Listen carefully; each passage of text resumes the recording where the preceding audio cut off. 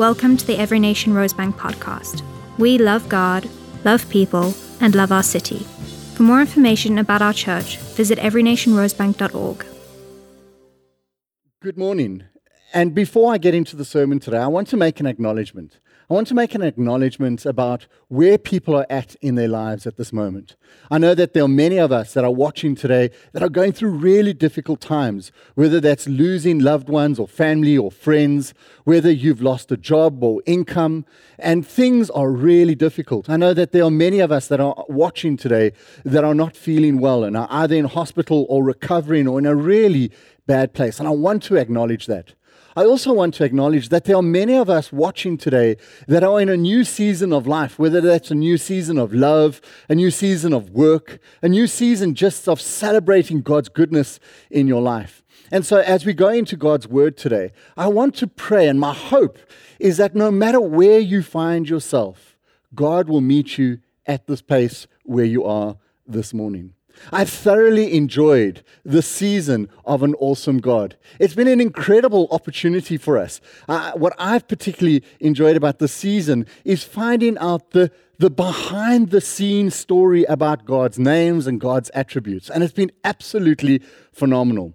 And so today we're talking about El Shaddai. When I heard that I was preaching about El Shaddai, my go-to point was Amy Grant's song, El Shaddai. And so I immediately went to YouTube and started watching her song. And the moment I started watching her song, I immediately started praising the Lord. That music has changed, particularly Christian music has changed over the last couple of years. And so yes, I'm grateful for those early musicians, but I am grateful to God for the amazing work that new musicians are coming up with great new songs. And so I couldn't use the song from Amy Grant around El Shaddai. And so today we're looking at El Shaddai, God Almighty. God's presence transforms our struggle into purpose. And so I want to start off today with a question. How many of you can remember the day you were born? I asked this question once, and a participant in the room put his hand up and said, I remember the day I was conceived. I was like, that's a little bit too much for me. Now, I personally can't remember the day I was born, but I do remember, and thank goodness, I do remember the day that my children were born. It was an incredible experience when your children are born and you were given my daughter and my son for the first time. There's this deep sense of fear and joy all at the same time. The joy is because this is a life. It's incredible just to hold that newborn in your hands. The fear comes in where I was just petrified as a father. Do I have the skills to bring this life up? Can I do what I need to do as a father in this child's life? And I'll never forget holding my children and praying God's blessing over their lives. But one of the most important things when you have children in your life is to give these children names. And Pastor Sai in week 1 gave us a real great insight into how different cultures around the world name their children. And so whether you name your children based off of what's happening in your life, whether it's Ugogo that gives the name to your child, or is it names from other people in your family, however you got your name, it's fundamentally important because your name carries your identity, who you are, and it's how you carry yourself throughout the world. William Shakespeare, in the Romeo and Juliet play, he says, what is in a name? There's a lot in a name, particularly if you were Jacob. Now, Jacob, the son of Isaac and Rebekah, was a particularly interesting character in the Bible. His life was full of struggle. And maybe Jacob, if we had to ask Jacob, can you remember the day you were born? Jacob would say, I remember the day I was born. And not necessarily because he fundamentally remembers it himself, but because I think it was a time that in his family, when family got together, I'm sure his aunts and uncles would say, Rebecca and Isaac, can you remember when Jacob and Esau were born? Can you remember what it was like when your sons were pregnant? Rebecca, you remember what it was like having those twins fighting in your womb. And so Jacob would be reminded every single time his name was mentioned about his birth, because the meaning of his name is the one that holds the heel. And we see that in Genesis 25, verse 26. And so Jacob, there was a struggle with Jacob and Esau in his mother's womb. We also realize that the struggle between Jacob and Esau wasn't just something that happened when they were children. It went into their adulthood. And so Jacob struggled with his brother, and we see that in Genesis 25, Genesis 27, whether it was him struggling over their birthright, whether it was Jacob lying to his father and taking the identity of his brother to get the blessing from his father. And so there was a struggle between the two of them, to the point where Esau was ready to kill Jacob. Jacob also struggled with his father. And in Genesis 25, verse 28, we see that Isaac loved Esau. And so maybe there was this issue that Jacob didn't feel that his father truly loved him. And when Jacob got to this point where he lied to his father and his brother wanted to kill him because of stealing that blessing, Jacob had to flee, and he fled to his uncle Laban. And when he arrived at his uncle Laban, there was a struggle between Jacob and Laban too. Remember, Jacob fell in love with Rachel. We see this in Genesis 29, 2 through 31, where Jacob fell in love with Rachel. And he said to Laban, I'll work 7 years for the hand of Rachel. And he worked 7 years, and at the wedding day, he gets married to Leah. I don't know how it works, but I probably would love to ask this question when I get to heaven one day. How on earth did you get that confused, Jacob? And so he gets married to Leah because of cultural issues. And so he commits to working another 7 years to get married to Rachel. And then there was also some interesting dilemmas and struggles between Laban and Jacob around sheep. And so if you're interested in sheep and the stories between sheep and Jacob and Laban, I encourage you to go and read Genesis 29 and 31, and you'll find out everything that you need to know about that. But Jacob also struggled with God. And Jacob's struggle with God was not just the wrestling that he did with God, but fundamentally about the promises that God had spoken over Jacob's life, his name, and his position in his family. You see, because from birth, Jacob was told that God had a promise for him, that the younger in the womb would lead the older, and that there were two nations inside of Rebekah. And so when Jacob starts to interact with God's promises, he feels that they're not coming right, particularly about what's happening in his family. And so Jacob was struggling with the promises of God and how they were being fulfilled in his life. And so I want to press cut for a moment, and let's talk about who this was intended for. And so when we look at the people of Israel, the book of Genesis was written for the people of Israel. Moses is writing to the people of Israel. He is reminding the people of Israel what happened to their forefathers.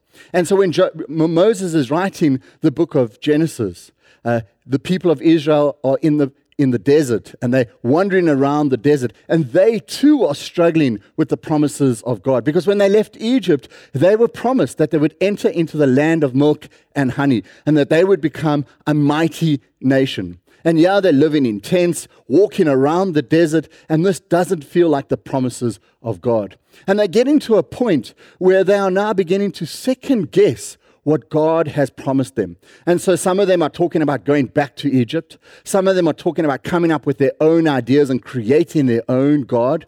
And so when Moses is writing to the people of Israel, he is reminding them about their great-great-great-grandfather Jacob, that Jacob had the similar struggle that they had, that he was struggling with the promises of God and how it was lived out in his life. And in essence, Jacob is introducing the people of Israel to El Shaddai, the great almighty God.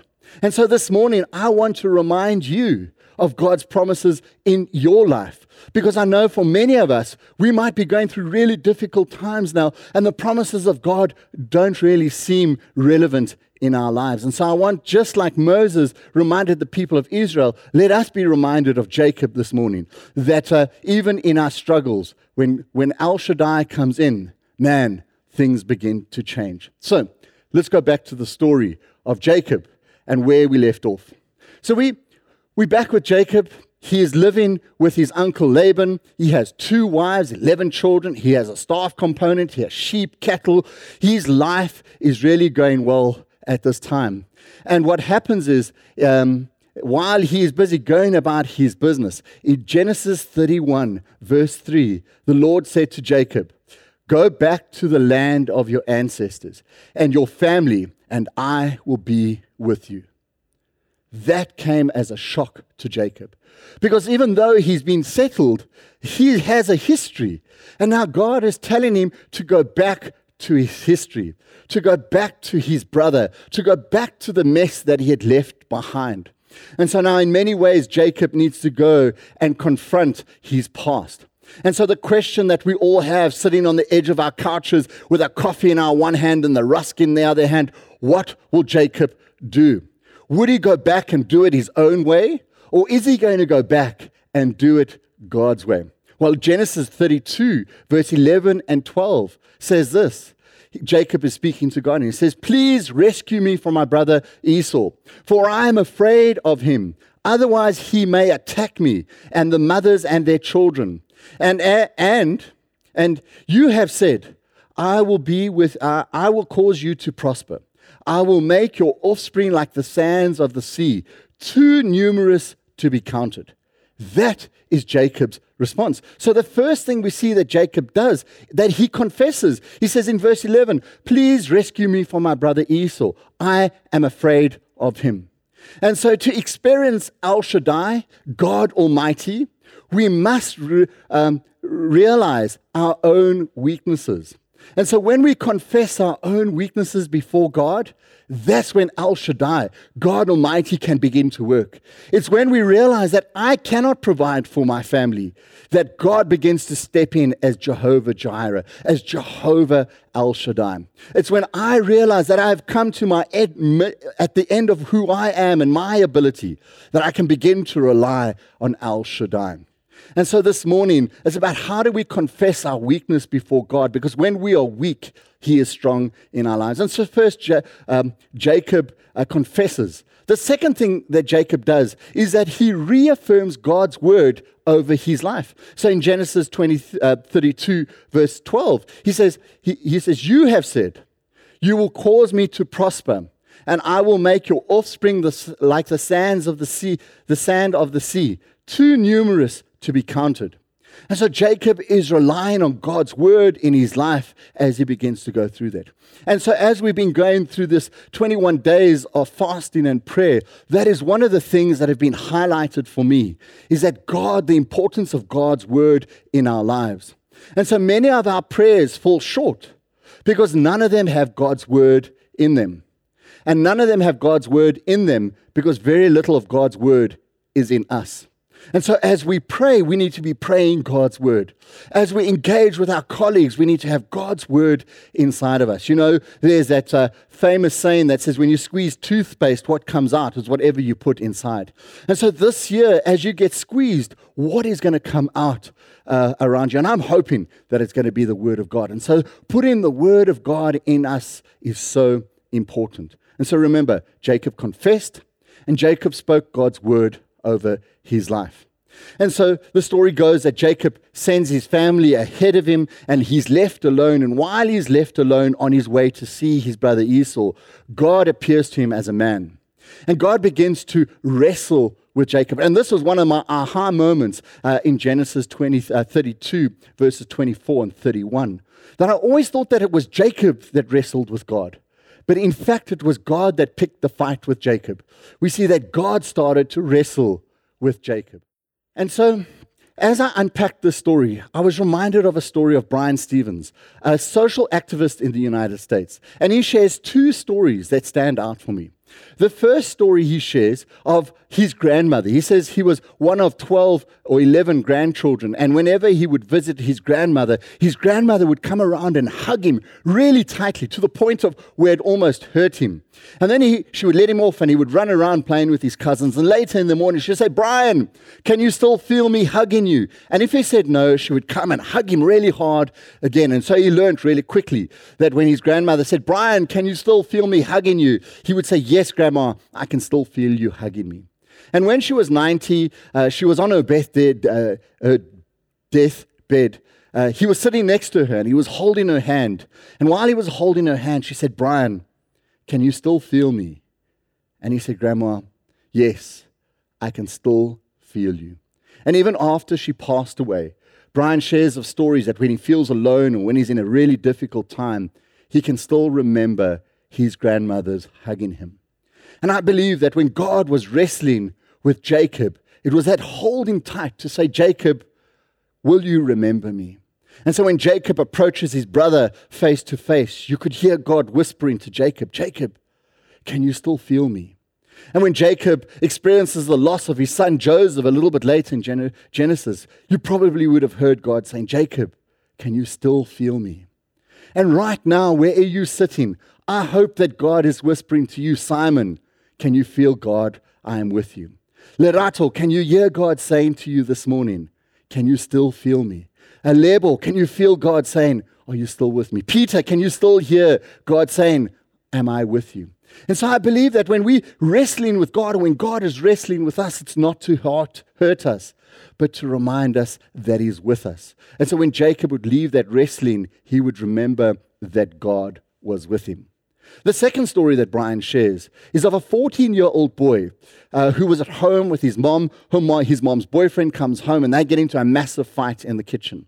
The mom's boyfriend punches the little boy's mother in the face and she falls to the ground, hits her head as she falls to the ground on the table. And while she's laying on the floor, the little boy's mother's boyfriend goes and lays down. And the little boy rushes into the kitchen and his mom's laying on the floor and she's unresponsive. And so he thinks that his mom has died for all intents. She's not responding to him. And so on the way to the telephone to phone the ambulance, he remembers that her mom's boyfriend has a gun in the house. And so he goes and picks up the gun, walks to the mom's boyfriend, holds the gun over the man's head. And as he's doing this, the man gets startled, wakes up, and the little boy shoots the man in the head. The man dies. And because the man was a deputy sheriff, this 14-year-old boy that had no problems with the law before this needs to be tried as an adult. And so he's sent to an adult prison as a 14-year-old. And Brian has been asked to represent this young man at court. And so when Brian walks into the room to meet with this little boy, they sit down. And for the first 20 minutes, this little boy says nothing. No response at all. And Brian is trying to find out, I need some information from you to help you. And so eventually Brian gets up and walks around the table and sits next to the little boy and begins to lean into the little boy. And as he leans into the little boy and pushes the little boy begins to push back. And as he begins to push back, they begin to embrace. And the little boy embraces him and breaks down and starts crying. And as he starts crying, he starts to tell Brian not what happened at his mom's home, but what has happened to him the last 3 days in this adult prison. And he shares how much he's been abused, that he can't remember who abused him or how many times he's been abused. And Brian comforts the little boy and says, I'm going to get you out of here. And as he's about to leave, the little boy holds on to Brian and says, don't leave me here. Don't leave me here. I believe this morning, where you're sitting, whether you're watching this in your car, whether you're watching this in the lounge or outside in the garden or taking a walk with your phone and watching, I believe that for some of you, God is pressing into you. He's pushing you this morning. And I wonder what your response is going to be. Are you going to respond the same way as this little boy did? Because when God was pressing into Jacob, Jacob held on to God. And when God was about to leave and say, it is dawn, I'm leaving, Jacob said, you cannot leave me. You cannot leave me. I am not letting you go. Just like that little boy was saying to Brian, I will not go. Don't leave me here. Jacob was like, don't leave me until you bless me. And this was little to do with his meeting with Esau. I believe that Jacob's fear of Esau was the tip of the iceberg, because Jacob was still struggling with the promises of God, with his name and his position in his family. And so Jacob's crying out to God to help him and give him a blessing was to address that promise that he had. And so the God that was wrestling with Jacob says, I will bless you. And he gives him a name. He says, your name will no longer be Jacob, he said. You will be Israel. And we see this in Genesis 32, verse 28. Your name will no longer be Jacob, it will be Israel. And so El Shaddai enters Jacob's struggle and turns his struggle into purpose. But like many of us, when God speaks to us, when we engage with God, even this morning as we're engaging with God's word, God is speaking to us but some of us still don't believe. And so even after all of this that's happened to Jacob, he still doesn't truly believe that his name has been changed, that promise is yea and amen, until Genesis 35, where we read in verses 1 to 3, and God said to Jacob, "Get up and go to Bethlehem and settle there. Build an altar to the God who appeared to you when you fled from your brother Esau." So Jacob said to his family and all that were with him, Get rid of your foreign gods that are among you. Purify yourselves. Change your clothes. We must get up and go to Bethel. I will build an altar there to the God who answered me in the days of my distress. He has been with me everywhere I've gone. And then in verse 9 and 10, God appeared to Jacob after he had returned to Padamath, and he blessed him. And God said to him, "Your name is Jacob. You will no longer be. Your name is Jacob. Your name will no longer be Jacob, but you will be called Israel." And from that point on, it's an incredible experience, because from that point on, God became known as the God of Abraham, Isaac, and Jacob. From that point on, God was really alive and well in Jacob's life, and that God turned Jacob's struggle into a legacy way beyond what Jacob could have done by himself or with his own kind of things. And so this morning, when we think about our promises and how we engage with God, I believe that El Shaddai wants to step into your life this morning. That El Shaddai wants to step into your struggle and turn your struggle into purpose this morning, in the very same way that he did it for Jacob. And so I remember we started this morning saying, can you remember when you were born? Now, for many of us, I was listening to a podcast at the beginning of December, and it was Matthew McConaughey who was talking about, he believes that when you're born, the director of the world, God, if you want to call it, says action, and you have one life to live. One of my favorite movies, the Bucket List, says, one day your life will flash before your eyes. Make sure it's worth watching. And Matthew McConaughey says, when you die, the director will say, cut, and that is it. But when I look at Jacob's life, we were not meant to be one-take wonders. When I look at Jacob's life and his interactions with God and El Shaddai, it's almost like every time that God engaged with Jacob, he would say, cut. And El Shaddai, God would talk to Jacob, whether it was at the ladder, whether it was when he was with his uncle Laban, or whether he was wrestling with God. God would have these intimate times with Jacob to say, cut, let's reevaluate, let's do what we need to do. And so this morning, I believe for some of us, God is saying, cut. And El Shaddai wants to step into your place and say to you, you need to change this, you need to do that. And so as we begin to understand who God is, El Shaddai, I pray that God will step into your life and turn your struggle into purpose.